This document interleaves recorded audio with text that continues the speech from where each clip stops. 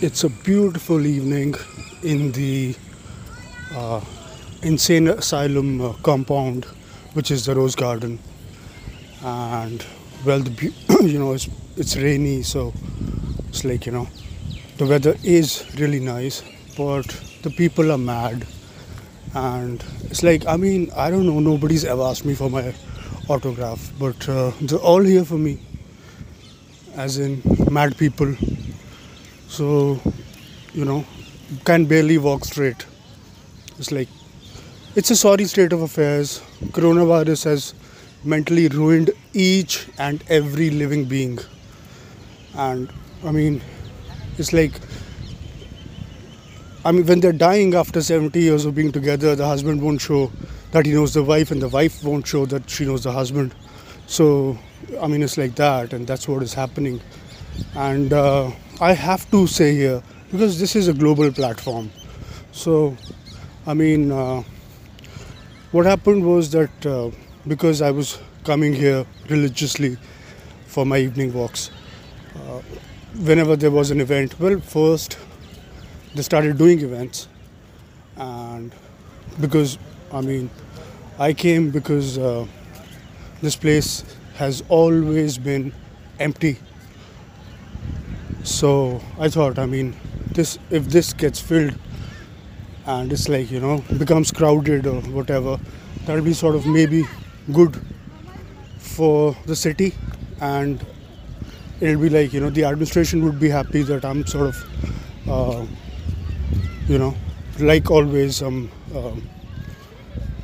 favoring good things, avoiding creating a ruckus. But so when it was the Rose Fest, the people who were sort of working for it, working at it, the workers, other people, before that the gardeners generally, so they would be like, okay, we are sort of showing me that okay, we are working and whatever, this is what we've done. I hate that sort of a thing. I literally hate it because it's happened to me all my life.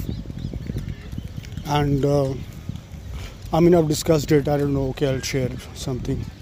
So when I was a small boy, it was like the same thing happened to me when I was in the school bus, and pillars being erected, maybe for a flyover, something. Then in where we put up, it's like I would cycle here and there, and in the colony, which was quite posh actually.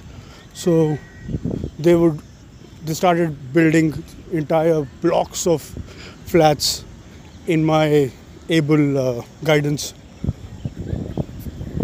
I never got to discuss any of this. People around me saw it, I guess. And the same happened when I was in Delhi at the time of the Commonwealth Games. So, the army had to. I was doing what I could as a good citizen, helping, and that sort of a thing or whatever.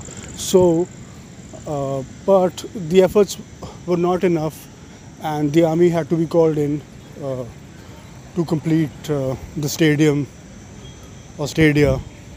And there was like, well, I was really sort of applauded for it, and it was like, so that happened in the Rose Garden also, but it was like, so